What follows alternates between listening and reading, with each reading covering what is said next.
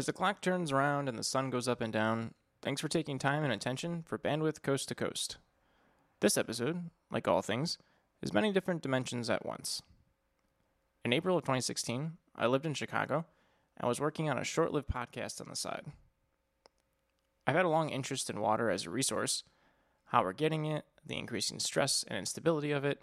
I can go on and on. With that podcast, I wanted to highlight water infrastructure and the looming issues with it going unnoticed. Taking a road trip to visit some friends in Quebec, I planned to fit whatever water I could in my Mini Cooper and drop it off in Flint along the way. Taking pause while driving and thinking a bit more about the moment in Flint, when I stopped to load up my car, I pulled out Google Maps. I saw Catholic Charities, and having worked with that organization in other locations before, I thought to take a chance and call for an interview.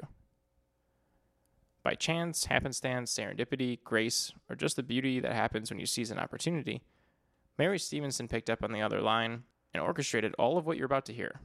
This is my interview, conversation, an 80-minute peek into the daily work of Catholic Charities of Genesee County during the peak of the water crisis. As the page turns on a different numeral after a digit of intense events, I want to present a moment that, to me, feels like another life ago, but the lessons we were supposed to have learned still loom near. The Flint crisis was a canary in the coal mine for the lack of leadership and political will all too common these past 300 days. As you'll hear Vicki Schultz, the CEO of Catholic Charities, detail how the crisis came to be, how it was handled, and what they were facing in Flint. How this story faded out of the collective news and consciousness should be familiar to you. The air right now is sucked out of the room for how many more people like Deborah, who so giddily made dinner for Mary in the abandoned house she was squatting in, which since has burned down. As Congress deliberates how much money is being given now, how much is to come, while others hold political stances, sling words, more and more people are ending up in situations like Deborah. From being upper middle class, well-educated, whose life unexpectedly spirals and gets out of control, ending up living on the streets and finding immense gratitude in a bowl of spaghetti with some crackers in a decrepit abandoned house. I had the whole rest of the day to myself in a car after this interview. I thought I'd have to use that time to decompress from all that I would learn there. Much to my delight, I walked out absolutely energized. Walking into the building, I saw flyers taped to walls and lockers, giving stats to the situation in Flint, where, at the time, 40% of the residents lived below the poverty line. Every interaction I had from there, I could feel the positivity oozing from every nook and cranny. Perhaps despite the very suffering in the town, the next 80-minute snapshot of time is incredibly uplifting and heartwarming. The first part of this interview, I'm talking with Chrissy Cooper, Catholic Charities representative for the water crisis, before she leaves to go to a council meeting for the daily tactical brief on the water situation. She gives us a look at how widespread the problem was at the time, and how much uncertainty they were living in. Vicki then details how she found out about the lead in the water, as she was one of the first people called into the mayor's office before it was announced to the residents and the rest of the world. She says how she always expected something was awry in the water since they switched to their own water supply and plant, and why she had that suspicion. She also said something that, since saying it across the table from me, I haven't forgotten. She explained how she always wanted to provide those who needed it the basic necessities, but she never expected that she forgot one: water. We'll then end with Mary and Vicki sharing stories about people at Catholic Charities who've become their friends after they were there when they had nothing. I feel honored to present these warm-hearted individuals and their stories to you. Thank you for listening.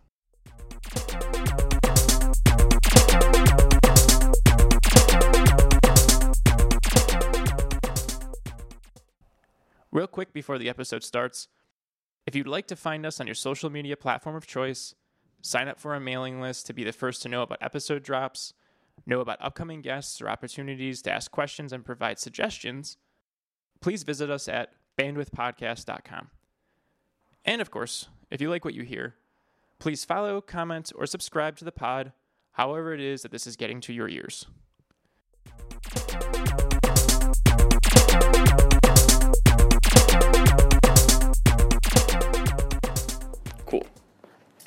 Fantastic. Perfect. So you can just say your name and who you are real quick so I have that. So my name's Chrissy Cooper, and I am a development specialist, but I do a lot. So right now, I guess, water person, water everything, water... The water guru.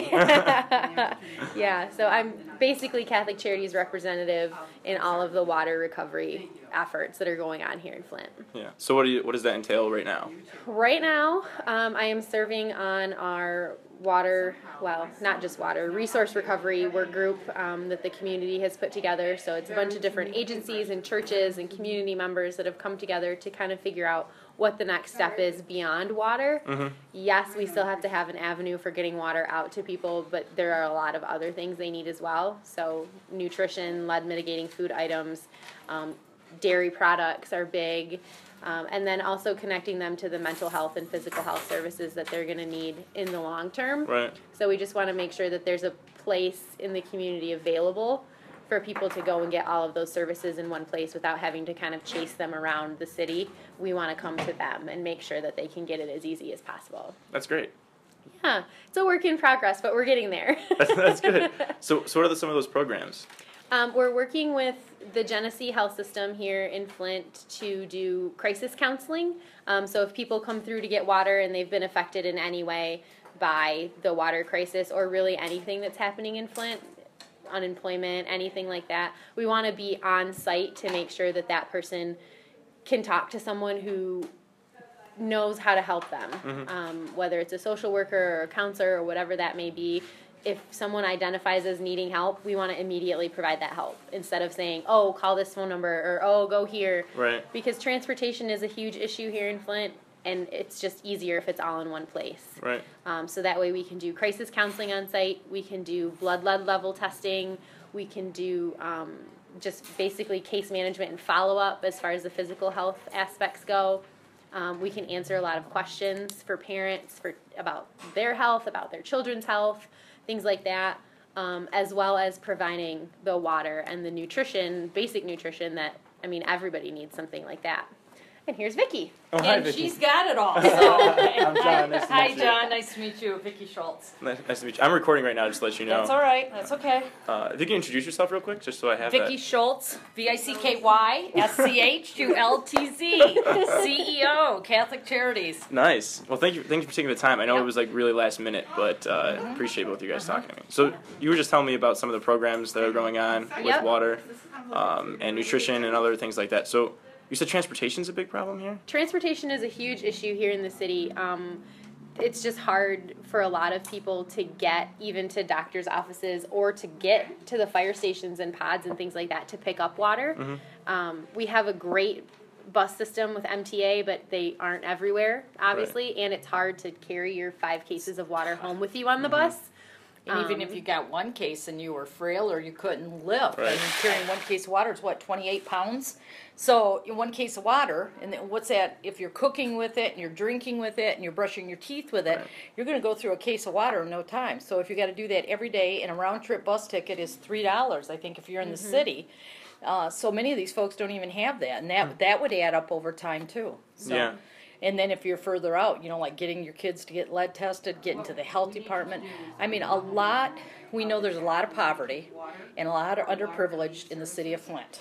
Okay, so first of all, they struggle getting to the next spot they need to go to. So if it's like get my water, but I'm supposed to go to the health department, or I'm supposed to test my water at home and then take it back to the city, I mean, we struggle to do it, at very high functioning, got a car and everything else. It's a lot of stops to fit into a day, a week, or whatever else. So they do struggle with it because I think Chrissy's probably heard statistics at the meetings and stuff of, out of the thousands homes that need to be tested for water, the labs only had, at the very first it was a very small sampling. Now it's probably grown, but it's certainly not everyone. And we know everyone should be testing on a regular basis. So not all the homes have been tested for lead levels? No. Every home has a test kit, but they're hard to get turned back in because you do have to turn it in either to the fire station, the city water treatment plant, or the city offices. And if you can't get there, you can't get your water tested. Right. Basically. So the city is trying with United Way and 211 and things like that to do home visits. Like if you call and say, I just physically cannot do XYZ, they'll try to work with you to make that happen. We're limited on what we can do because, lack of resources, lack of volunteers, lack of basically everything. And then makes again, it hard. And even the ones that turned them in, I mean, there's no guarantee they've done them correctly either. I mean, when you take that water sample, that should be the very first, and that water should have been sitting still in that faucet For 6 hours. Minimum 6 hours. So it's the first thing in the morning. So before anyone gets up and starts flushing a toilet and moving water in the house, you should be getting your water sample. Wow. So is the level of how far it's reached in the city that the lead problem is that not really known then? Because not all the houses are tested, or is it pretty well? Well, they've got a pretty good idea of where it is. And most of it's mapping the pipes that are in the ground. They know what kind of pipes are in which neighborhoods, and it's the pipes that have lead soldering that are most at risk for that. Isn't that study U of M did? And you got a whole map of the city of Flint, and then you see these dark areas and areas they think, but they've mapped it all. Concentrated. I mean, it's not every single home, but it's a lot of them. Is it concentrated in certain areas? Certain zip code areas, sort of, yeah. Like where you're sitting now, this zip code, 504, that's another high one. So they're like, when you look at the map, you see these big dark pockets in different areas. So that's the best they've done at mapping it out where the pipes are, but that's why they're encouraging everyone to check, everyone to get some kind of, got to start somewhere with some benchmarks and then see as every month. But people are not testing, I'm sure. It's a struggle to get people, and that's true of anything. I'm just the buildings that we own, Catholic Charities. I'm just now setting up a schedule where my maintenance man, first of every month, get your bottles, get it running in the same faucet, same place, so we can start tracking. Is it staying the same? Is it going up? Is it going down? Because we don't even know. I mean, I'd like to say it's safe here and put everybody back on water, but what you're going to find in the whole community is nobody's going to trust. So even when I have this same conversation with staff in a staff meeting, staff that weren't there, how it gets translated to them, that was very interesting because it already came back that I was going to make everybody drink the water again. And nobody's ready. So I was just saying that day will come. And it's going to be, if I can't even convince my staff when they see me drinking it, I can't even imagine what the whole community is going to be like. Right. That's a really good point. Is it stabilizing, or is it going down, or is it? It's stabilizing. The treatment is working. The additives that they put in the water, the anti-corrosive, some kind of whatever fancy scientist word they like to use for it, but what they're putting in the water is working. So it is recoating the pipes, which basically means the water's not picking up lead anymore. They're moving towards being confident in saying the water's safe to drink again. That doesn't necessarily mean anybody's going to actually drink it when we get to that point. Because at the same time they're saying that, then the mayor's got her plan, and she's digging up and moving along every day. Isn't it supposed to be another? She's got like a 30-day plan, and every day there will be other pipes dug up. Yeah, and she's moving along. 30 pipes in 30 days is the mayor's plan. So they're digging and replacing 30 lines in the next 30 days. It's ambitious. Yeah. Well, that was her plan because the state or nobody else was coming through. So she sort of put her own plan together and said, we're getting started. So I give her credit, kudos for her. Because I'm sure between everybody trying to communicate, the feds, the state, the local, it still feels like mass confusion. It's been great to have all the support from, FEMA's been in town, federal DHHS has been in town. Everybody really cares about what's happening here, and that's been really nice to see. It's just the amount of coordination that it takes to make something like that work. Very high level. And the other thing that we heard a lot of, which was sort of surprising, is that when FEMA comes in and some of these other state officials and all this, is they've never been to a disaster where there wasn't by the time they show up and there's been a hurricane or the tsunami or whatever it is, by the time they show up, it's done. So now it's recovery. This one, they show up and we're we're still in the middle of it. So there's times that I think they just scratch their head and go, wow, we've never quite had this situation. I heard that out of a few of them. Wow. Because a disaster like this has never happened before. This has never been declared. I mean, we are declared a federal disaster. It's never been anything like this declared before. So it's a learning experience for all of us. For everyone. Yeah. From the federal government all the way on down to nonprofits and agencies that are working in the city. But one thing that I think is really important to know, and one thing that I have found just comforting in all of this, is that, I mean, the Red Cross deals with disasters on an everyday basis, nationally, internationally. So the people that have come into Flint to help address this disaster have said they've never seen a community work together as well as ours is. That's great. So, I mean, that's fantastic, knowing that everybody here in the community is working together to further one specific goal and not anybody's own special little project, I think bodes really well for us. Yeah, that's great. Especially when we know it's a campaign year and everybody's got their Exactly. own little agendas. Right. I mean, the community as a whole, those of us that work here, live here, and whatever, is that I think Christy's absolutely right. We hear that time and time again, how we're working so well together, but yet we know there's so much politics in this. I mean, City of Flint, you're going to have debates here and all this kind of stuff. Come on. It's just the rest of us that are here on the ground that are really getting after it. Yeah, well, that's good. Someone needs to, Yeah. right? And hopefully it just doesn't go away, right? That's something I've Exactly. seen before. Exactly. So, can you speak a little bit to that confusion between agencies? So, like, between all of that, is there anyone trying to coordinate between everybody, or? We are, we have actually a group of community agencies, community groups, representatives that meet with representatives from FEMA and the EPA and everything like that, trying to make sure that we're just giving one message out to the community. We don't want anybody to be confused by what's being said. We don't want anybody to feel overwhelmed by what's being said. And we all are on the same team. We all are working towards the same goal. So as confused as we can get on who's in charge of what and what this means and what this doesn't mean, I mean, we have been working fairly well together, I would think. Yeah, I would say so. I just, there again, I think it's that different twist, that it's something different. And so as they're trying to work out what is going to be the new process, procedure, or whatever for a disaster of this nature, I think you're just going to have areas that, are gray or sort of a black hole where you didn't think about. But like, you go to a meeting today at 3, right? She's going to a 3 o'clock meeting.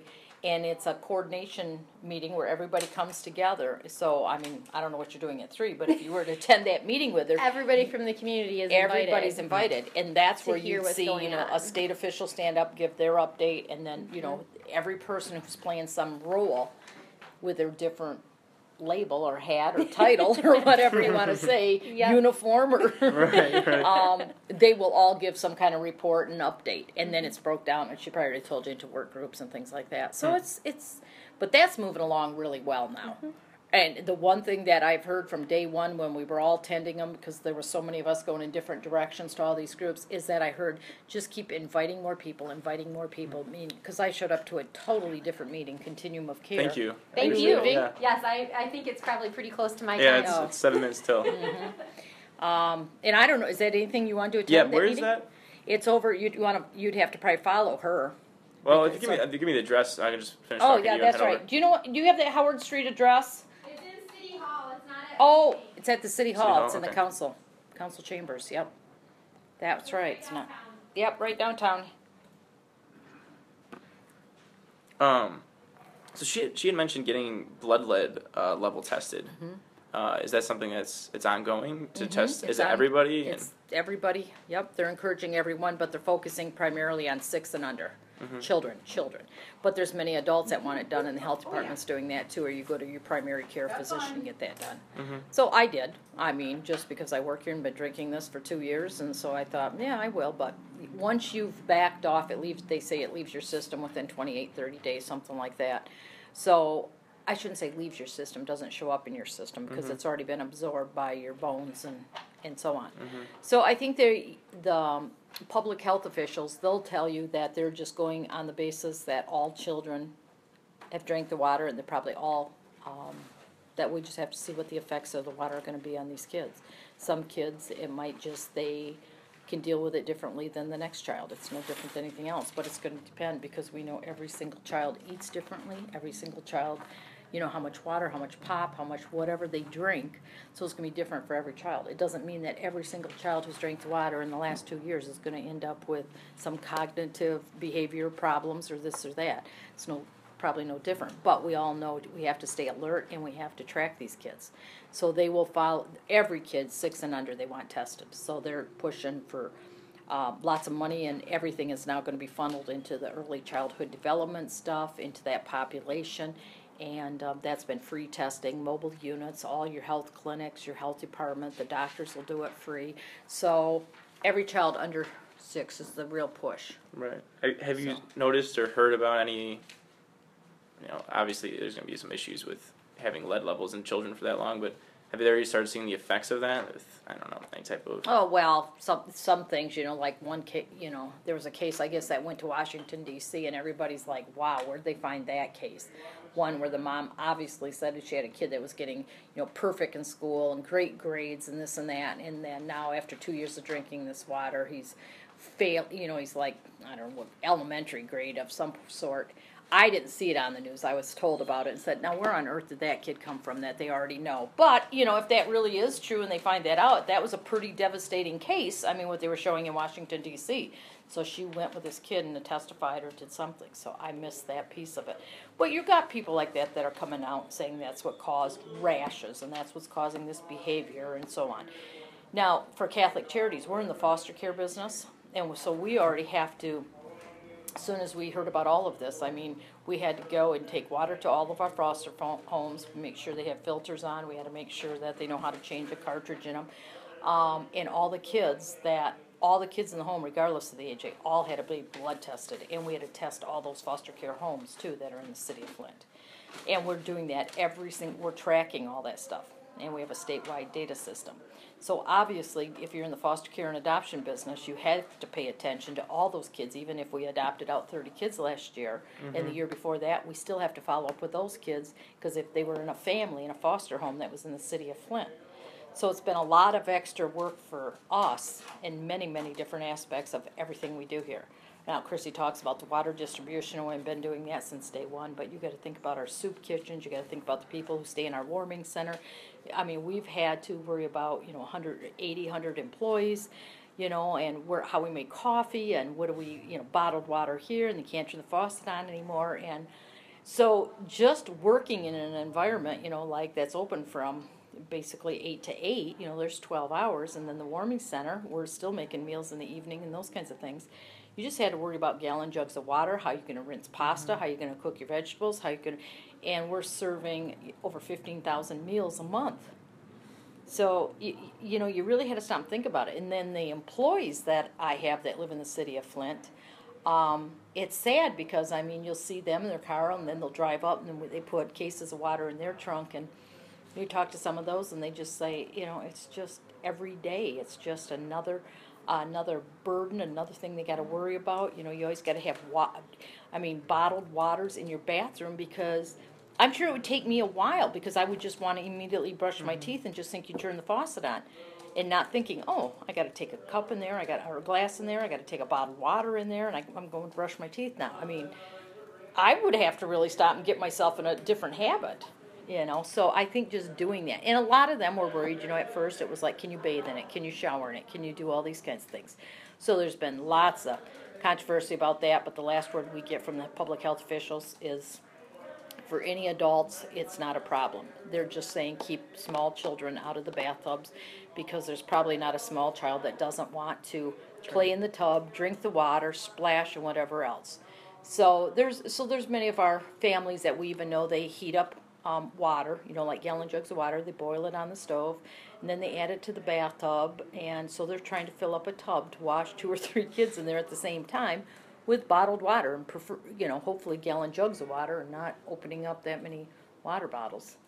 So it's a totally different way of life. I'm sure that they got to live like this, Yeah. I just know what it's like in the office, not alone thinking, I go home and still turn on my faucet, because I'm outside of the city of Flint, so... That's scary. Yeah, it is. Very, very scary. Yeah. It's almost like living like a third world country, Yeah. You just can't even imagine we'd ever see this day. Well, and that's sort of like when this all got announced.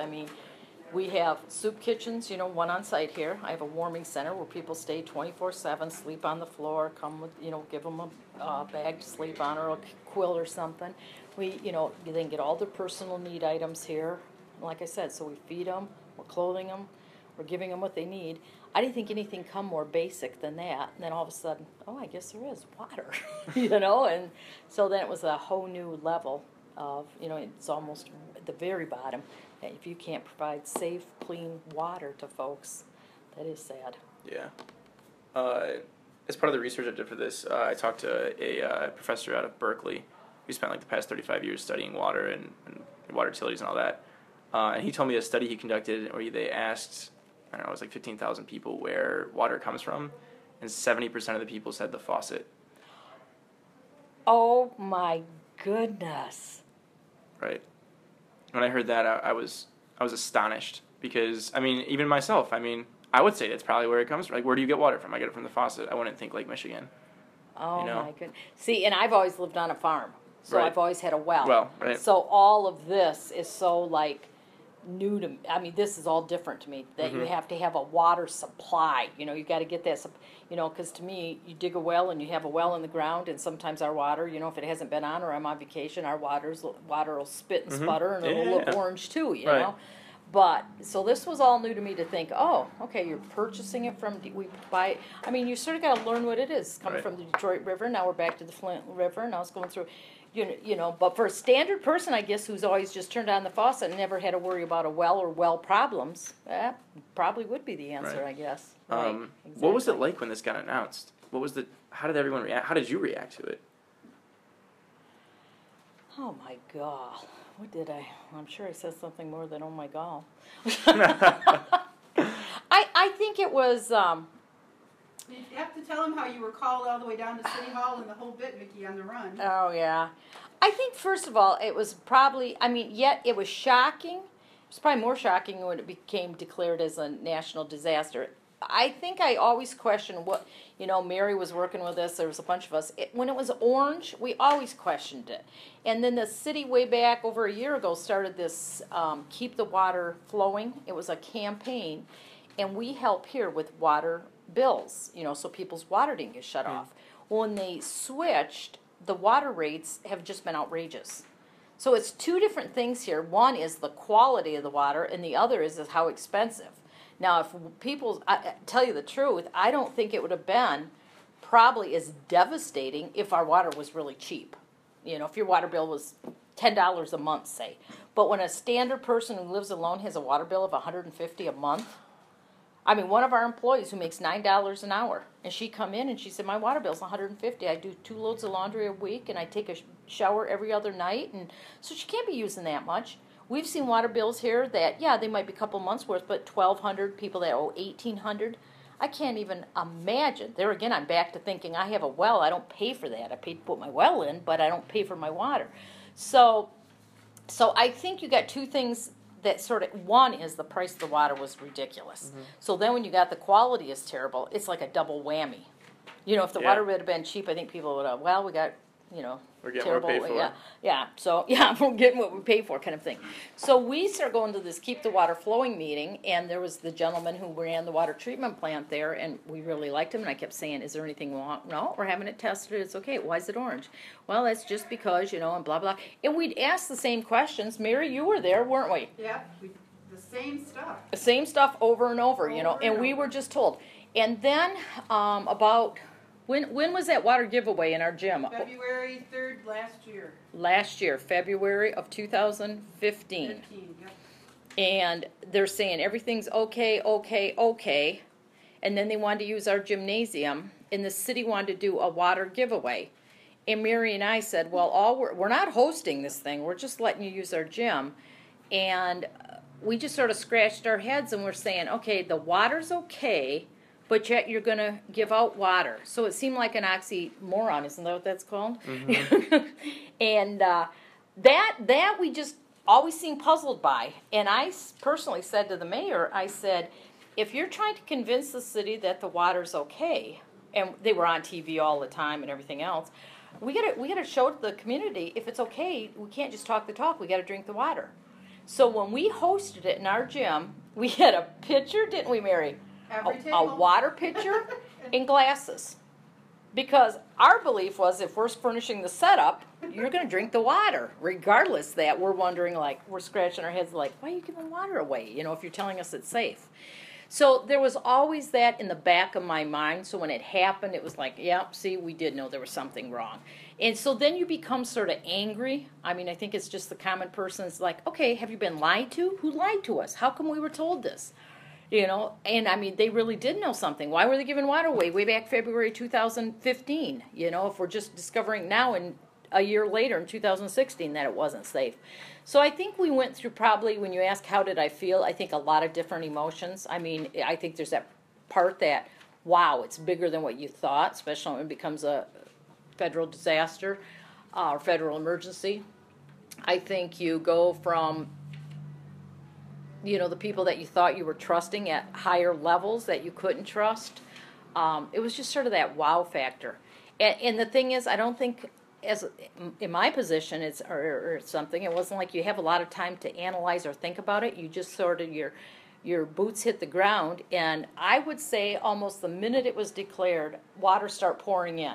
And I knew something was up because I was at a Rotary meeting at noontime on a Friday. And they were tracking me down, and my cell phone said, you need to call immediately. And it was the United Way director, and he was at an emergency command center. I thought, what is up? And it just said, can you leave your meeting and come now? And I thought, well, this is interesting. I mean, I didn't even know where come to was. I didn't even know this command center was in the lower level of the county building. So I got up out of Rotary, paid my fine for leaving early, and went down and found this thing. And sure enough, they had already appointed a state emergency manager, someone, they called it the state command center.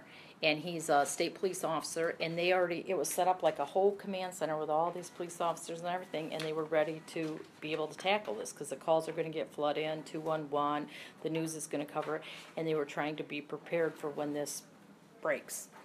And so the arrangement at that time was that semis are going to start coming in immediately of people that are going to donate water. And the semis would all go to the food bank because they have a loading dock and they have forklifts and all that. In Catholic Charities, we'd like you to take everything less than semis. So that might be the pickup truck, the car thing, anything that wasn't on pallets because we didn't have. And it was like, okay, so that was the message. So it was really just giving clear message with clear instructions. So the state was setting up the fire stations for distribution. Catholic Charities, you will help fill the fire stations. It never even got to that point. Did we ever supply water to a fire station? Not once. Not once. I mean, because the demand here, because then the food bank got to the point, we're full, we don't need any more. Well, I'm not going to turn water away just because you're full. When we're full, it would be stacked everywhere, and Mary can attest to that, and all my employees could. The hallways are full, my office can be full. I mean, I can find room to take water as long as it keeps coming.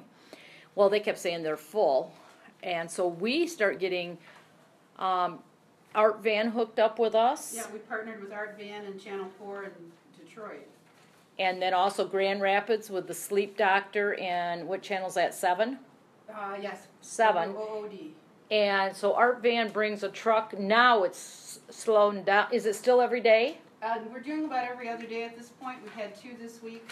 But when it was at its prime, it was every day we had a new semi. One day we had 12 semis here. Semis. Now remember, we were the ones that weren't going to take semis, and here we are taking semis. So, but when we first started, and when I literally say our boots are on the ground, you'll hear Chrissy say that, all of us, it was like my facilities guy was on vacation, you might know, and the first umpteen semis came, right? Yep, we were on our own. And we were on our own with no mail direction on what we should do. So we just lined up in a, just in a, what do you call that kind of line? Just assembly line, thank you. Assembly line, and we start putting it in the gym. So as each semi pulled up, and I have to say that all the guys from Art Van and everybody we've run into, I mean, you always hear truck drivers won't lift a finger. These guys all helped us unload. They probably saw all of us, but at that point then it was people coming from all over the country. People, I mean, we could just tell story after story.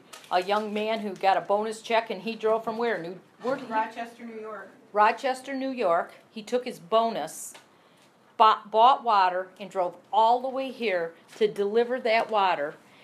Went back. He worked for, was it a mattress Company. A mattress company. When he went back to work, told him what he did, his boss matched his bonus and sent out more water. Huh.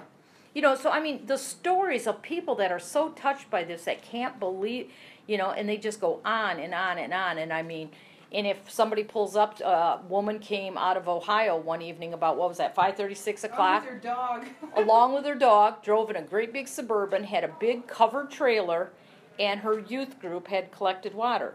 Well, when they come pulling in at 6 o'clock, I'm not going to say the place is rumbling at that time. You know, everybody's went home. So who'd they get? They got Mary and I and whatever. And we went down to the warming center, got some homeless people out of the warming center and said, can you help us unload? So at 6 o'clock at night, we're still unloading cases of water. So that's how we were reacting to this immediately. We just did what? And it was going as fast as we were getting it. Oh, it was. There's 3 of them in this department. Sheila across the hall. There was probably, 3, 4, 5, 6, 7, probably 6 to 7 of us that were taking calls, wouldn't you say? Oh, yeah. 6 or 7 of And us the front taking. desk. And the front desk. And the calls were everything from everybody, and it's whoever they could get through to. I'm not saying this is the first place they called. This might have been the first place they actually got a voice. But we are the place that City Hall and Red Cross, we're the place that they're sending people. So when Somebody people, calls and says, oh no, we're not taking it, but call Catholic Charities. so we became the dump all. Good for you guys. That's great. Yeah, so I mean, but we basically, I feel like because we're open like from 8 to 8, so you'd get a human voice, you'd get somebody that wanted to talk about what's going on. I took calls at the CEO that would just ring right on my desk, and it was a lady from a coffee shop in California. And by God, they were collecting it. She didn't know how she was going to get it out of here. And the day came, and she said, here's the guy. She communicated with me. So whoever takes that call, we typically would follow through with that whole transaction. So it was interesting to be involved in all of those kinds of things. Chrissy was our main contact, the one you met here. She'd be backed up, by the time she'd go home, 50 to 75. Oh my gosh, we were trying to help split up the calls. We tried to split up calls. Keep up with them. You couldn't keep up with it. And it was everyone you picked up was another one from somewhere else in the And country. they're still coming. But the woman from the coffee shop, which I thought was funny too, she says, it's coming, here's the truck. She didn't know how she was going to get it here, but she was going to, and there was a coffee shop in L.A., and she was doing a favor for the friend who had the coffee shop. She said, I told him it was your great idea. I'll find a way to get it to Michigan. So she found some truck driver who's delivering cars. So it was on the top rack of a car carrier, all these cases of water, okay, all these cases were up there. He called me at my desk, or on my cell phone, because I think I gave that woman my cell phone. He called me on my cell phone, tell me who he was, and that he was in Grand Rapids delivering cars, and that he'd be there. Well, at that time is when I finally figured out it was on a car carrier. And I said, how are we going to get it off a car carrier? I mean, I couldn't even figure out how we're going to do this. We'd already done a lot of things. Sure enough, he pulled up here, and the guys worked at getting it off that car trailer. And he wanted to know how long it took to get from Grand Rapids to Flint, Michigan to deliver that water. And that was that call that started out in a coffee shop in L.A. That's amazing. But we got hundreds of those stories. You know, I'm just telling you a couple that I'm aware of, and Mary can tell you another zillion. But it is, the outpouring support is now, that's what keeps us going. Mm-hmm. It's the smiles you put on people's faces. It's knowing they help. A lot of people come with a whole family. They want to see how they can do it. I mean, you see things on our Facebook where the family pulled up and their whole car was full. Well, all they do is open up their trunk and they stay out in the parking lot and they're handing it out right out of their trunk. So Yeah, that's what I did when I got here, actually. Did you really? Yeah. And then that is slow. I Yeah. mean, we were doing, I think, did Mary or Chrissy tell you? At our prime, we were doing between 3,000 and 4,000 cases a day. Wow. Do you have enough water now? We do as of today. Yep. Now, I was standing out there yesterday when Channel 4 showed up, and we had no water because we didn't have a new semi yet from Mark Van. But in the From Mark meantime, Van. a woman from Waterford and her 4 kids, her homeschool kids, their church collected up and they came with 44 cases of water, and that lasted till exactly when our van truck showed up. I saw that on Facebook last night. I wondered if that's what happened. I saw them standing there. Things So just work out. things just work out. I mean, and the thing with Catholic Charities is I think we're flexible. We're going to meet the demand or whatever somebody throws at us. We just we're there. So Art Van, the furniture company? Uh-huh. So they're donating water. They have drop-off stations at all their stores in Michigan, and now they expanded Ohio and Indiana. Did you tell me? Illinois. All the way Illinois? across the bottom. And so they're still coming, but it's like they're supplying the driver and the trucks. So it's like that has caught on because almost everybody sees an Art Van commercial or goes to an Art Van or so. And I think Sleep Doctor's a lot like that too, but Art Van is really a biggie. And if it wasn't for them, we would never have the kind of supply of People are having water. water drives in Chicago and going to their Art Van and dropping off the water. Because that's how they'll know it'll get here. Yeah. I'm going to do that now that I know. So that's great to know. Yep. What about the burden on people that have to now buy cases of water as opposed? I mean, it was bad before from what you said, just the water rates went up, but I would imagine it's any better now. Well, the community still has water.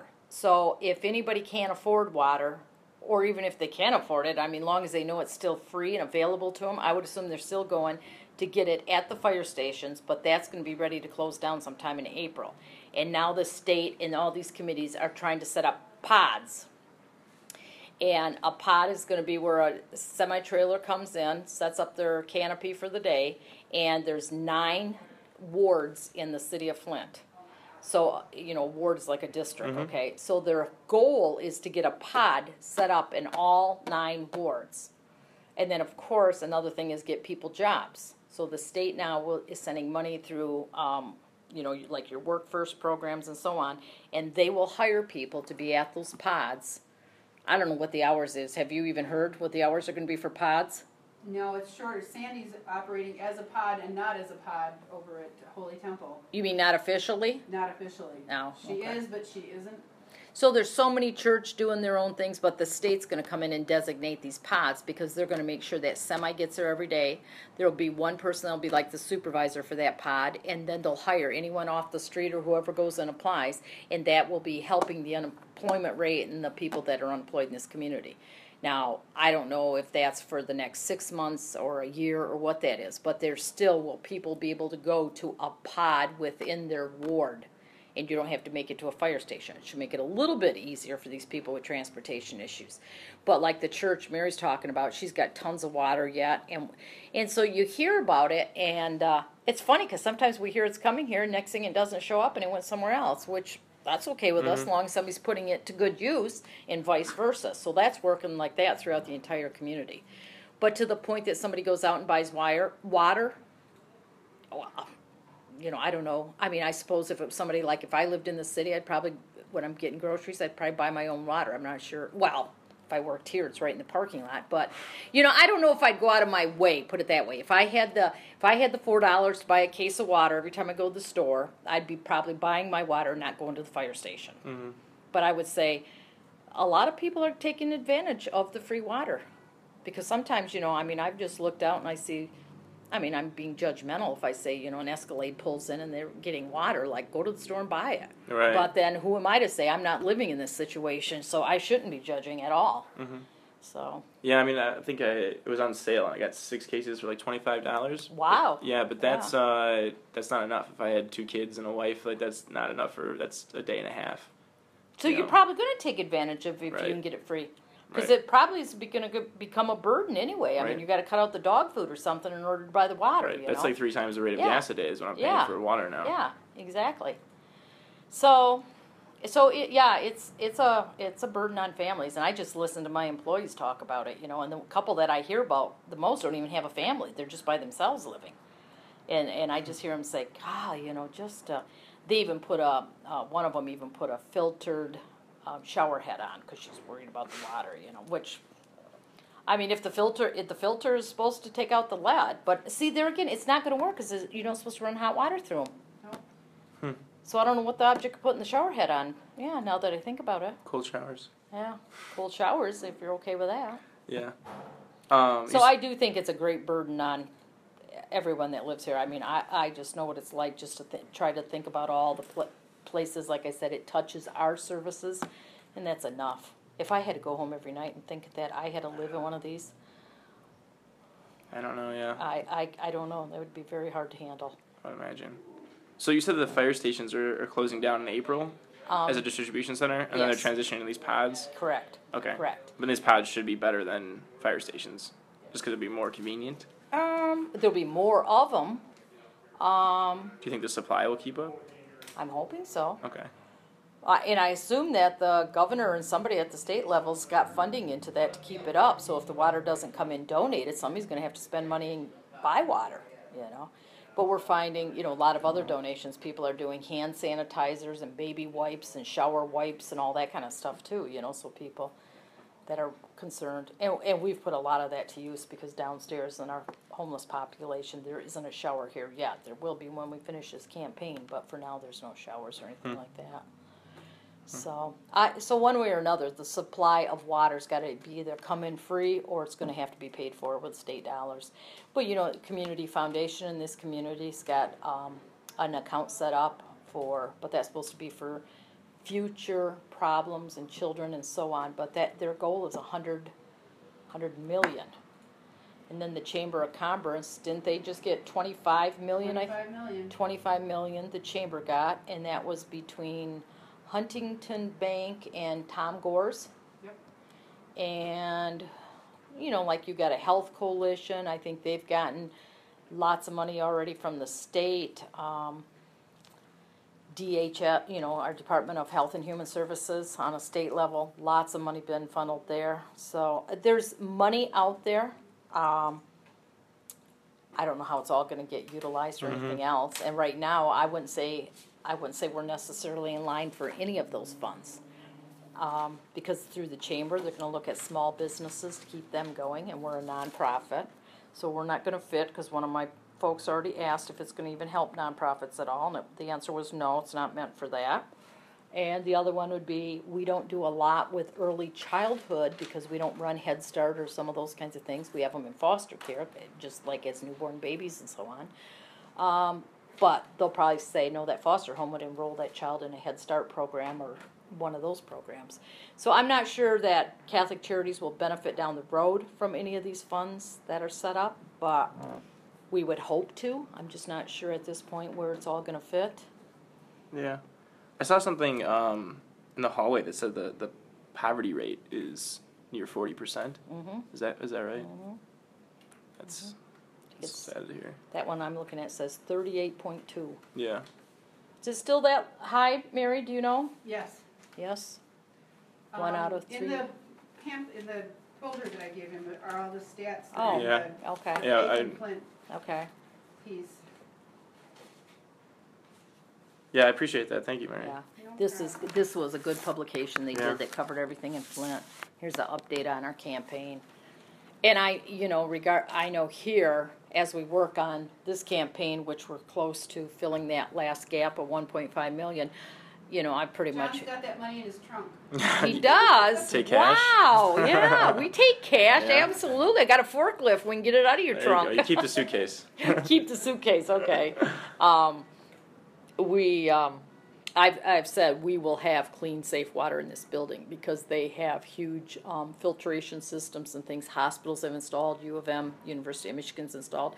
We will install something like that on this building. So, as you know, we started renovations already now in the gym. Mary and all those folks are moving in the next couple weeks here, and then this part of the building will be the major renovations. But we've got someone already looking into those systems because I've heard from people, you know, that's done them in third world countries all the way to maybe this is what we need here. But we will have clean water. So regardless if the city is still monkeying around with pipes, because what I don't understand in my head is you can change these pipes out. You're probably going to have orange water for some time because, you know, as you turn it on, you flush out a hose system or they flush out a fire hydrant. You can see. I mean, I sat and looked out my window last year for 2 hours and the water was still orange after a run and run and run. They were just flushing out a fire extinguisher. Or, Fire hydrant, yeah. Fire hydrant. That's Yeah. what I meant, yeah. And so, but here, we've even talked about with our renovations, and downstairs we're having showers for men and showers for women and a laundry facility. We've talked about, you know, maybe going one less wash machine and putting a basin in where you can come with gallon jugs or you can come like a filling station. So people, we can say, we have clean, filtered water, blah, blah, blah, and we can promote that, especially to this population. Because if they're still in an older home or some of these people don't even have running water. I mean, when we close, they'll be back in these vacant houses, and they'll just be squatting in them. So they still got to have a place to get water. And I'd rather give it to them, and we have to figure out how we're going to pay our water bill here. Versus last year, wasn't it last year when somebody broke off our outdoor faucet? Yeah. We never had that before, vandalism and that kind of stuff. So that tells you water's high. They wanted access to water, so we come in and the whole outdoor spigot was broke off and the water's... Well, I don't want people to vandalize in order to get water, something that's so simple. So we will provide the water, and then we will figure out how we as a nonprofit will pay for our water bill. If people come with milk jugs and those kinds of things. And we've always recycled water bottles here and that kind of stuff because we do that in our personal needs closet. So, could we recycle milk cartons and that kind of stuff so people could leave here with, you could recycle right now. We got tons of the 1 gallon water containers. So here's 3 of them as you go home. You came to eat lunch here today, but you're going back to your vacant house you live in. Take a couple jugs of water with you. Yeah. And fill them up in the fill station. Is there a lot of people who squat in these vacant houses? Oh, yeah. Yeah? Yes. When we first opened our warming center downstairs, and that just all actually happened sort of by, accident, I guess. I don't know what you'd call it. We had a sack lunch program. I was looking out the window, and we had this great big school, that we're in right here. So I took it over in 2010. The heat was on. Now you got these old boiler systems, and the heat's either on or off. So Mary's either over here in her bathing suit or she's over here freezing. It's one of the good days. yeah, it's one of the two. You never have an in-between in these kind of systems because you can't regulate. There's no zoning and all that kind of stuff to regulate it. So the heat was on, and I was looking out the window. My window in the building I'm in next door faces north, and they were lining up for their sack lunch program. And no cars around. They're just lined up waiting for the sack lunches, and they had to go to that building. And a guy got, I don't know, he had 3 or 4 sack lunches. And he's going to get in his car and go home. And I'm looking. He's not getting in any car. So he's going back. And pretty soon I saw the first sandwich come out of the bag, the paper bag's flying away, and he's standing with the wind blowing in the snow, and he's eating a cold sandwich. So I'm feeling just guilty because the heat's on in this building. So I called up John Mance, the guy who runs my soup kitchens, and I said, John, put on a coffee pot, and as of tomorrow, move the sack lunch program into the lower level where the old cafeteria used to be. And he says, okay. And then a couple days it was like, calls me, he says, well, how do I get him out of here? So it was already 2, 3 in the afternoon, and it wasn't just lunch, it was now they wanted to stay. Well, Mary knows because she was in, we tried to figure out what we were doing. And within a probably short 2 weeks, we had a warming center. The folks wanted to stay. There was no place to go back out and be in the elements, go to a vacant house, go back under their bridge or a tent or whatever they're living in. So we said, okay, all right, I guess we got to hire some staff, and I guess we're going to have to get some security, but things came. We were learning our lessons as we were going along. So within 2 weeks, we were operating 24/7 as a warming center. And one of those nights, we had 140 people downstairs.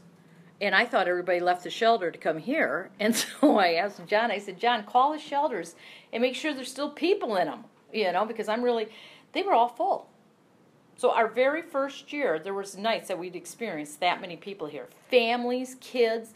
It was a learning experience, I think, for both Mary and I, because I'm thinking just the person who's basically homeless, and then I'd walk out at night at 6 o'clock at night in the winter, it's dark, and this end of the parking lot would have all these cars in there. I'm thinking, what are all those cars? Well, those are people who either lived in their vehicle, they couldn't afford to keep it running, it was so bitter cold, or they had no heat going in their homes, and they'd come here to sleep with their family, then return to maybe their home during the day when the sun was out or the daylight or whatever. So it was people that literally had vehicles that were staying here for the night, just for that shelter and that warmth. And so there's a lot of people. We couldn't continue at 140 because we're not supposed to have that many down there or in the building or anything else, and now we usually run between, 40 and 50? Yep, 40 depending and on the 50. weather. Yeah, depending on the weather, because if it gets extremely cold, we're not going to turn somebody away. Breaks our heart when we see, moms come in here with 3 little kids, and sometimes they're babies and toddlers, and see them come in here just before Christmas, or see people that, are on crutches and wheelchairs, and, right now it's not handicap accessible, so some of the guys will carry somebody down in a wheelchair, flight of steps, and So it's been interesting, but as of tomorrow, we're closing because it's April 1 tomorrow, and that will complete our, 6th year? Yep. And lots of lessons have been learned over that 6 years. Lots. Mary's probably got more stories to tell. The first year I was very close to the whole thing because we were trying to figure out what on earth we got ourselves into. But we saw a need, and it seemed to make sense that if the heat's on, why are you letting someone freeze to death somewhere, or be in a vacant house? But no, I'd say there's a lot of squatters, wouldn't you, Mary? Oh, yeah. I mean, and many of these people over the winter you get to know, and you get to know their stories, and it's very interesting because they will tell you they check us out as much as like we're checking them out. I mean, they have to know if they can trust us. They have to know if we really practice what we preach. They want to know they're going to get treated with dignity and respect, and then that news travels fast. I mean, they all have their own little network or group, and so when this breaks like now, they might stay closer because it's still cold or whatever. But then as spring, as it gets warmer, they'll go back out because they might have their own area. So some will return to the east side of Flint. They might have their own certain houses. Some will return, and that's the same way they'll come back December 1. So December 1, they knows our opening date because, my goodness, we have them on December 1. We do. Wow. So it's really, the first year there was a lot. Mary's even went to a homeless house before and had lunch there. Yes, I did. What was that like? I didn't give it a lot of thought until I got over there. Tell them what your first thought was, why you had to do it. Where was Vicky? Where was Vicky? Because she... I'm walking past the building. This woman had been returned to us. Her feet, she was found in Pontiac, frozen to the pavement. And they took her to Pontiac Osteopathic Hospital. And when it came time for her to leave, they said, where do you live? And she said Catholic Charities Warming Center in Flint. So the police in West Bloomfield and Pontiac, they put their money together and they put her in a cab and they sent her home. They sent her back to us. And so for a few weeks she was wandering around barefoot. Her feet were black with frostbite, and they didn't want her to put any shoes or anything on because they were afraid she'd lose a toe and not be aware of it. So she wandered around with her feet just black. And one day she came into my office and she says, "Miss Mary, I've got to show you something." And she started to take her socks off, and I'm thinking, I'm not ready to see this. I am just not ready. And she pulled off her socks, and a doctor up at Hamilton Clinic had been concerned for it, and she pulled off her socks, and her feet were lovely, nice pink skin. And I felt so good. But she would periodically bring me gifts, and I've got little presents and things that she'd find and write me notes and bring things and what have you. She said one of these days she's going to have me over for lunch. And she was in a house just around the corner, which is now burned down. And I said, okay, fine, Deborah, we'll go to lunch with you, no problem. And I truly didn't expect it to happen. She was a very determined lady. Oh, very determined. Oh my gosh. Vicky, the two of us sat in Vicky's office with her for an entire afternoon one day. And she'd obviously been living with cats. At one point, she was probably upper middle class. I mean, she knew what she was talking about. She's a fast talker. You can follow her. She tracks well. Her husband had owned a business or something. And her life was south of us here. What you find with many of these people, it's interesting. Some are well-educated people. Their life gets out of control and it spirals, and then they can't pull themselves back out. And we hear that over and over, don't we, Mary? Oh, do we ever? But she appeared one day, standing in front of my desk, and said, "Are you ready for lunch?" And I said, "Oh yeah," and I was not really paying a lot of attention to it because people come in with a lot of different stories. She says, "Okay, let's go." And so I'm following her across the parking lot, and people from the warming center behind me are, "Miss Mary, where are you going? Where do you think you're going?" I'm passing the building thinking, where's Vicky when I need her? And so, nope, we went through a fence, a hole in the fence behind a house over here. So it was real brushy back there. Yeah, down and around and through the trees and up to the back door of this house. And there was no back door. She had a dog that was right in her entryway, and you looked right down into the basement, which was full to almost to the top step with just junk, just stuff in this basement.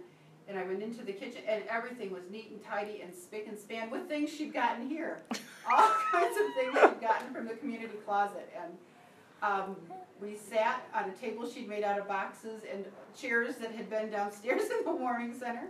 and she had little tea lights on what had been the chandelier in the dining room, and she had a cooler with ice, and so we had Pepsi out of the cooler, and she had made in an outdoor barbecue 2 houses down, we had spaghetti.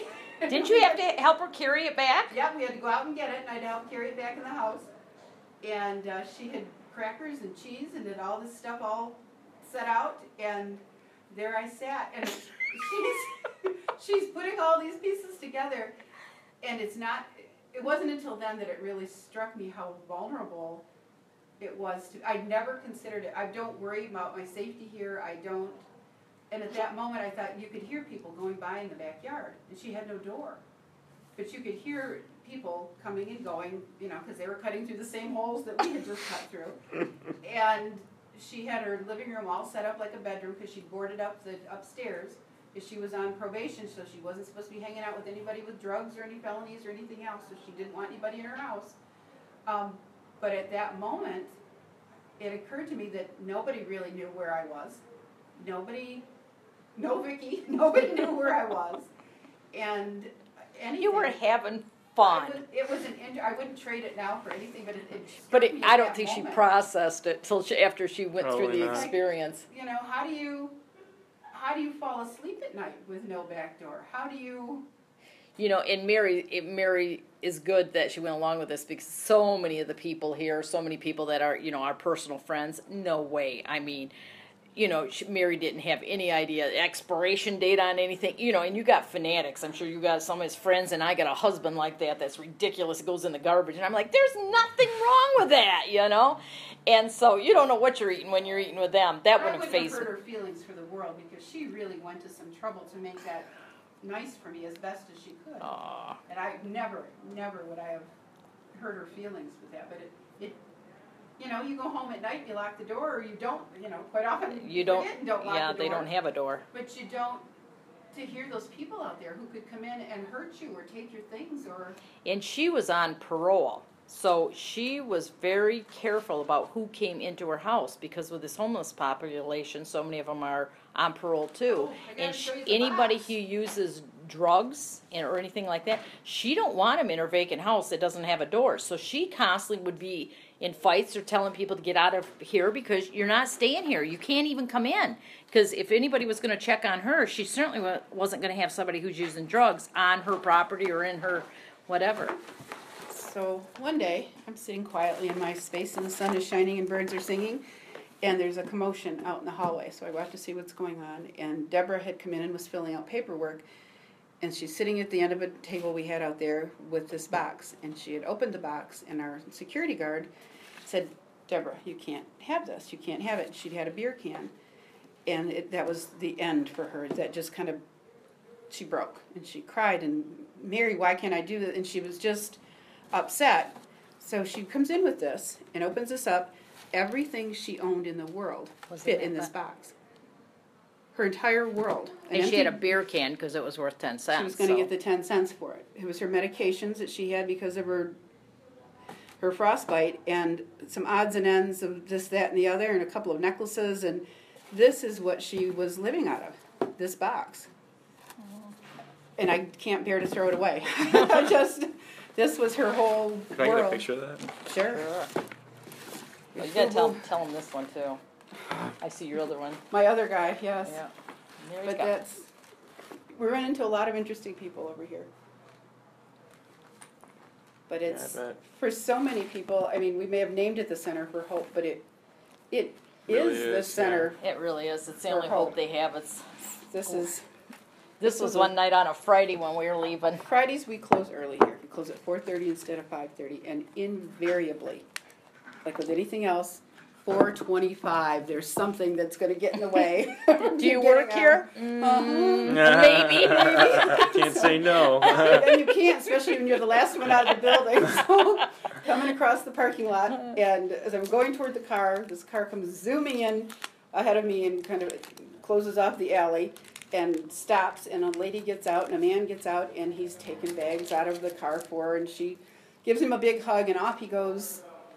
She goes down the alley, and this guy turns, and by that time I'm at my car. He says, "Do you work here?" And it's like, Yeah, I do. And he starts coming at me like that across the parking lot from behind his car. And he put into my hand these bills. And he said, you were here. You saved my life. You were here when I had nothing. I want to. And he gave us. This is all I all have. he had. It's not much, but I want to give something back. That's what he gave back. Also, I've not turned that in as a donation. I just can't. I can't bear to undo that either. I gave 4 clean $1 bills, and we've saved. These are people's lives. You know, this is, and that man, the woman that he let out of his car, is a woman that he'd met in the warming center the season before, and he saw her on the street, and stopped and picked her up and brought her here because somebody had helped him. But you never know what's going to happen to you. You never know. And Deborah's the one that eventually was in that house and got furniture from us, and then eventually we got her Section 8 housing, and she had to go to Clio. And every now and then, I'd come over here, and here she'd be in the hallway coming to get more stuff. And I'm like, "What? How you doing?" You know, and she'd have a hug and this and that. And she goes, I have to come back. This is my family. I'm so far out there. I just don't have any friends and family. This is my family. And she'd go down to visit everybody in the warming center and all of us. But and she had a plan. She was going to. She had a plan. And sometimes she'd have issues and come into things. She was spent one afternoon, like Mary said, in my office. I don't even remember what that whole thing was over. I don't either. But she had lots of cats, and her coat smelled like they all slept on her coat. She'd been staying with her cats. And that urine smell from cats. She left my office, and people would come down to my office and go, What did you do? It's always fun when the homeless people know we're in my office. But I mean, the people on our Faces of Hope, those are real people and real things and so many people. Just so many people. I've got a gentleman now, Mr. Dupree, very tall, skinny guy, has one eye. He's lost his eye, and he goes periodically to the doctor to have his eye checked on and what have you, and his house had burned. Terrible, lovely, kind, nice man, but his house had burned and he had no place to go. And he checks in with me almost every other day. Is that the one that was there the other day? Yeah. That was asking for you? Mm-hmm. Mr. Fuqua. So they're just lovely, nice guys. He came by today. I'd seen him downstairs. He's poked his head out of the men's room. He wanted to know how late I was going to be here today. And he came up and he's all spiffed up in his spring jacket and his straw hat, and this will be the last day we'll see him. He won't be at the warming center tonight. His house is all set. He put the finishing touches on the mildew repellent or whatever it was he needed in his basement after all this, and he was finally able to get back into what had been his mother's house. And that's where he's going. Tonight will be his first night there, and he wanted to give me a hug goodbye. Aww. They get to be your friends. Is Anthony still calling? Yeah. Still getting furniture to Still fill his, odds and ends and whatever. Well, at least he's not calling my desk. I gave him to Eric now. Or does he call you? So, depends. Oh, well, right now their phone isn't working, so the calls are coming in here. Okay. So. Someone who was out of prison went through a program here and got to, I only introduced myself. He was your buddy. Yeah, Boy, he was my buddy. Dedicated to you. He'd call my desk, Vicki, do you think you could find me a table and chairs for my kitchen? I got an apartment. But then he'd always have you Queen Bee or Queen Vicki or Vicky, Boss Lady. I get that one a lot. But he was interesting because he'd always have to make sure, because his tether would only let him go, so if he had to come to get something, he had to check with his parole agent, and he only could come so far. Could you confirm that and let his parole agent know? And so with all those on tethers and those things, you have to deal with all that too. And then they've got to get right back. Yeah, yep. How's Deborah doing now? I just saw her. I saw her last week. I saw her a week ago. She's doing great. She's not in Clio anymore. It was too far away from her. Everything else, she's right downtown in Flint now, and she loves that a lot. Every now and then I'll see her on the street and she waves. Oh yeah, Mary's always waving at somebody. I don't know. I'm not in this building, so I don't know as many as she does. But the ones that do know you, you can be sitting at a traffic light and they're on the corner and they're waving at you, getting on the bus or something. Yeah, first year I was dropping something off at the Flint Journal downtown, and I came around the corner. Pam was running sandwiches into reporters before our sandwich sale. So I was going to go around the block, and I'm heading down the street, and there are a group of people on the sidewalk, and I'm not paying a lot of attention and driving along.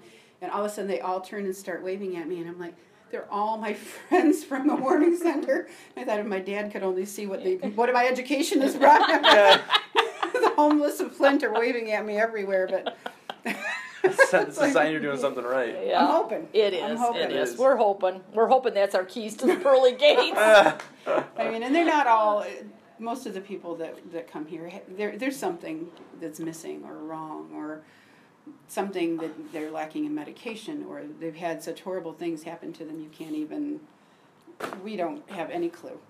With families and friends and people that in our And their priorities are out of whack, you know, so you can't be judgmental. Just like I said, my own example, you know, and then we have like some student nurses that help us out here from Saginaw Valley University.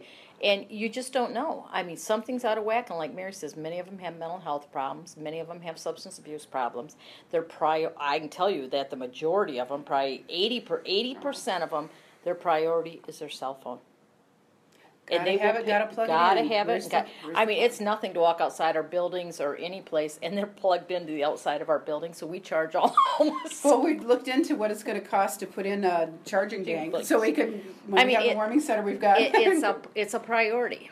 It is a priority. I mean, to those, and we know some are probably drug dealers, and some are probably prostitutes, and some are a combination of everything.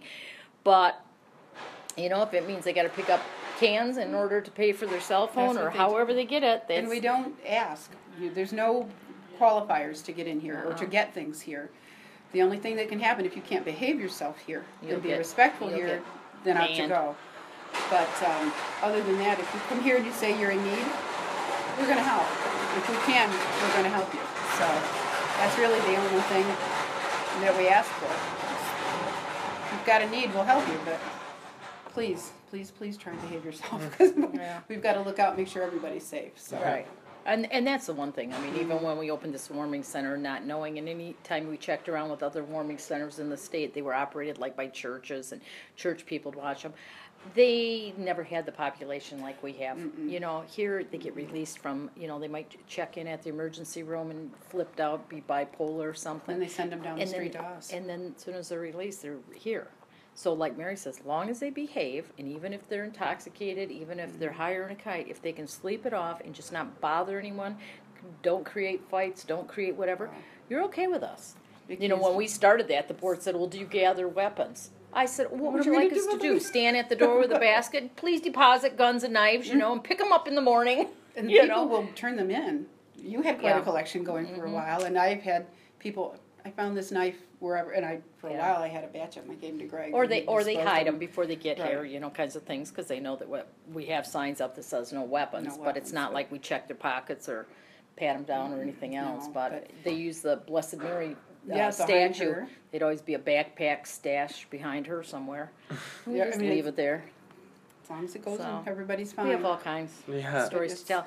And the other thing is, you know, for us, I mean, I assume you're here to do a water story. We're to every other story. No. I'm No. not going to stop. Yeah, but the one thing for us is one thing we say is that we serve from birth to death and everything in between, and do. probably every kind of situation, because you have too many agencies, too many services, that they're probably too rigid. So when you find that when we find there's a need or there's a gap, somebody will probably tell you, and that's why call Catholic Charities or go to Catholic Charities, and we develop a There lot are of shelters in town that will take your shoelaces, take your belt, take your phone, take whatever it is before they'll let you come in for the night.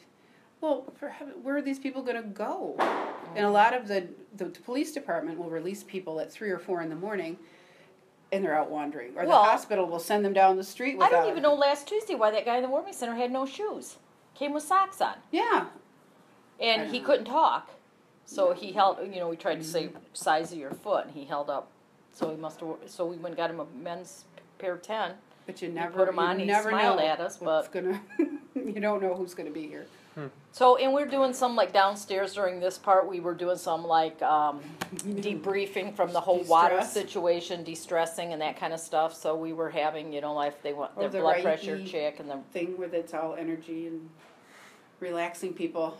But it was amazing. Look at, you got what your My little little Ty. feisty... Her name is Ty.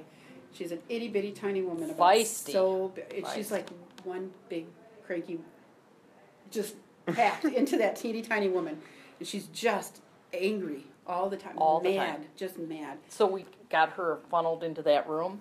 She sat quietly, and the I have woman not- that was doing the energy thing, I thought for sure she'd just turn around and But She's one of those people, you can just feel it coming you just off her. can't even stand next to her. You can feel it. She's just, something's going to burst. Yeah. And I was surprised that she participated. She liked it. Didn't she? Yes, Thank you. she's She came thanked back and several thanked times. Mary. I happened to be in the room at the time she was in there, and I'm thinking, oh boy, we're going to fight in here. No. If somebody's sucking up her energy, we're in trouble. I thought maybe you should stop with me and all four of you go to her. It might Everybody. take everybody over there. Man, and you can see the people when you meet them and talk to them, the ones that have really been in problematic situations, and they can't deal reasonably. It's just not within their ability at this point in their lives to function. Another thing that might help, when we were putting all this together, start a campaign. If you go to this website, there's still, and it's a little outdated because we did this already 3 years ago or 4 years ago. So in that sense, but you wouldn't necessarily know that. What's amazing, when Mary referenced that, we called this the Center for Hope because we were trying to figure out what is a word that describes sort of everything we're doing. And there's times in the beginning of this campaign we were very frustrated because the food bank in town had kicked off a capital campaign. In less than a year, they raised all their money. But sort of what they do is in their name, food bank, and so you don't have to question it. None of your friends have to. Everybody They understands need food. hungry. It goes to a food bank. Well, on our end, we don't get as excited because we have to buy that food from the food bank, where most people think it's donated to nonprofits. We probably have one of the largest bills on a monthly basis at the food bank. But anyway, that's the other side of the story. So they raised their money and it describes it. So we were tossing around how everybody kept saying, you got to have that elevator speech, which I'm sure you've heard that all your life. Elevator speech. How need do a you big do that? elevator. We need a cargo elevator, That's the thing. because it takes a while to talk about all the things we do and how we do them and how we try to fill the gaps and the holes. But what's amazing is that when they did this, it just came in and it was sort of like, it was a really good day. The video guy comes in and Mary says, do you have any friends downstairs at the warming center the year we were doing this? And I said, I only know, the only one I really got to know was Russell. And I said, I don't know if Russell's down there. And it was a guy that always had like seizures, quite a few in a day. But this other young man would look after this older gentleman, but Steve was a flat top Yeah, like a haircut, crew cut kind of guy. Very to himself, leave him alone. He always another one And that he looked like you- he looked like he might pop at any minute, and he'd only walk by and go, hi, and that would be it. That's all he'd ever say to me. Well, the day when the video guy's asking me, I said, I don't know, let me go down and see if Russell's down there. And I saw Steve, so I walked up to Steve and I said, Steve, have you seen Russell down here today? No, I don't think he's here today. I haven't seen him. I said, maybe you could help me out. And he says, well, I don't think so. What do you need? And I says, well, I got a video crew here. And I said, Russell's who I really was looking for, someone that already knows me to talk to me about what it's going to mean to do this renovations and so on. So he's getting in line for lunch. So I'm right behind him getting a tray and I'm in line. I sat down with him and you'll see in the video, I'm sitting there. Pretty soon, another one of Stefan joined us, this guy. Pretty soon, Corvette sat down and joined us. By the time I was done eating lunch with him and talking to him about what we're doing and how we're making this better for them, that the shower facilities and blah, blah, blah, blah, blah, all three guys wanted to be interviewed. We had no clue it was good. I don't even know if Steve could talk besides hi. If you see him in this video, you wouldn't even know it's the same guy I'm describing. Mary and I watched the video because we weren't standing there, and you just cry. Every single one used the word hope, and they give us hope, and it feels like family, and they don't judge you. It was fantastic how it came together. You couldn't have imagined. You couldn't even held up a script to even do any better than what these guys did. And these were guys that didn't even know me until I sat down and ate with them and told them what we were doing and how we wanted to make it better for them. So that was really a cool experience, It was. Very cool experience. To think that many people get the message without, Right. because we're not running around saying, oh, we're here to give you hope. We're here to. Yeah. This is just how we deal with their lives. So then it was really cool because then we knew when we named this Center for Hope that we were right on target. We That were was like, really oh, nice. this is cool. But back to the other one thing with us is that we do everything from, when there's a safe delivery. That's someone who's given up their child and they don't throw it in the river anymore because they have a law now that you leave them at fire stations, police departments. So we get safe delivery babies here. We get the call from the hospital. Mom just delivered, the baby's an hour old, get down here because we're going to start the adoption process and so on. So we go down to Hurley Hospital or one of the hospitals. And Last year, I think we did 4 of them. Four of them, yes. 4 of them, I think. And so that's when I say we do something right from birth all the way to the other end of that, because people are dealing with so much isolation, depression, grief, and loss kind of issues all the way. And so many of the seniors over-medicate, and they're still trying to take care of their kids, and they're taking care of their grandkids. We have a grandparent program. It's called Kinship Caregivers. And we have a great-grandma who's now 84. 84, and she's taking care of her great-grandchildren. I don't even know how she keeps up with toddlers, Teenagers and toddlers, and I'm like, oh my goodness. So when you look at the whole thing, the nice thing about Catholic Charities, and regardless that now we're into the water thing and we're into this, and we've touched on a lot of things, they can be coming here for the kinship care program. They can be coming here out of prison because they're getting substance abuse counseling here. They can be coming because they got family conflict here. They can be coming because they're a foster parent. Is that by having all of the services that I talk about, is that it sort of enhances everything we do. So no matter if we got the work ready room, no matter if we got a foster parent who gets kids during the middle of the night, our foster care workers can get a crib and bedding and the diapers and the formula. So it's not like, because many of these foster kids get pulled out and they come with their pajamas and their blankie, and that's about it. So how in the middle of the night, or what happens if you're taking them to a family who's never taken little ones before that needs 2 cribs, or they need a stroller, or they need, it's very rewarding, I guess I would say, is to know that we fill a lot of those gaps and we can help. So when they're doing therapy, and if they got a client who just lost their job and they're distressed by that, and his wife just filed for a divorce and she's dealing with this guy, and he's to the point where he's just in need of something. No matter if it's like, I got to figure out how I can get housing on my own. I lost my job. I don't have the money. We were renting that or this or that. They will come and they'll hook him up over here or help him with some other bills that need to be paid, or if he needs transportation. I mean, it's like the therapist just walks across the parking lot. And the object of this whole Center for Hope is going to be that same kind of model, but it's going to be in this one building. So we hope to have employment training on 3rd floor.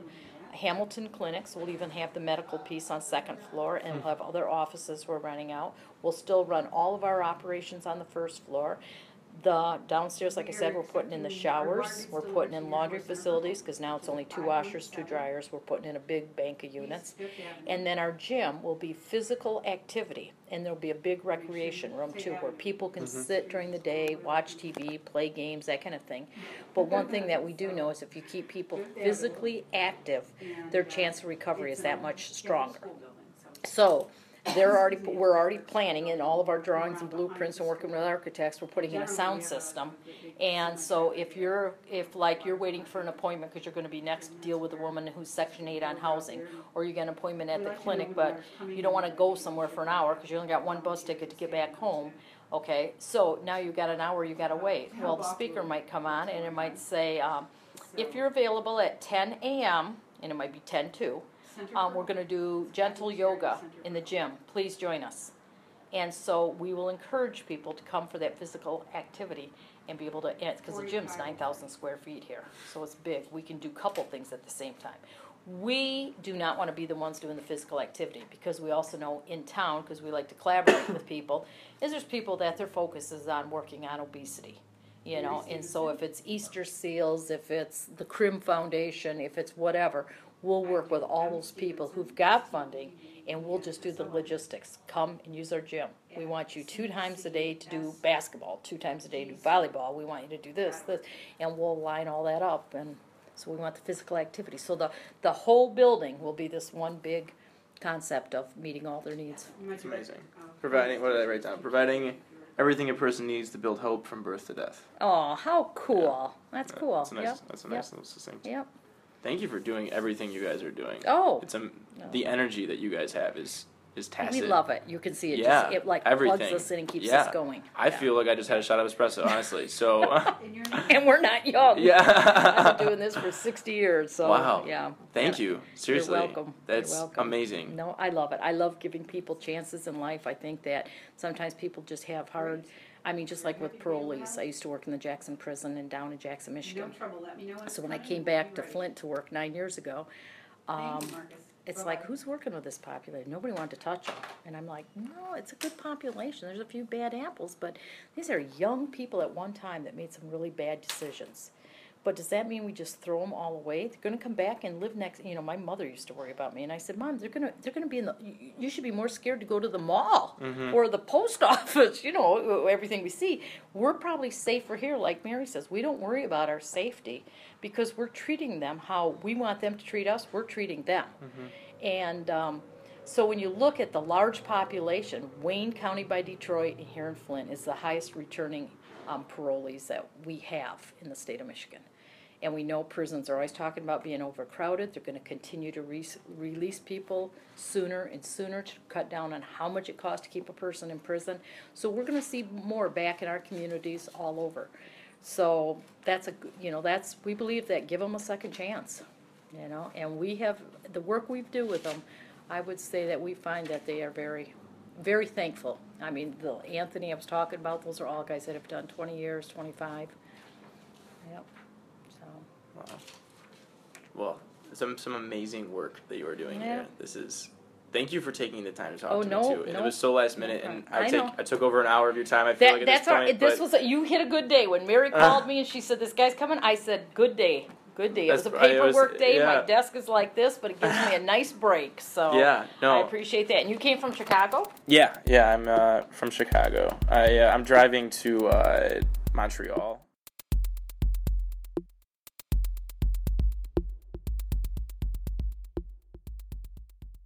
Hey, me again. Since 2016, Catholic Charities has built and opened their Center for Hope, complete with a water station. Mary helped me again, and Vicki will be coming back on for us to hear about what life is like today in Flint. I put the link for the Catholic Charities of Genesee County in the show notes, and I encourage you to donate if you can. Thanks for listening, Happy New Year, and if you're listening to this later than the moment it was released, I'm wishing you well on your next adventure.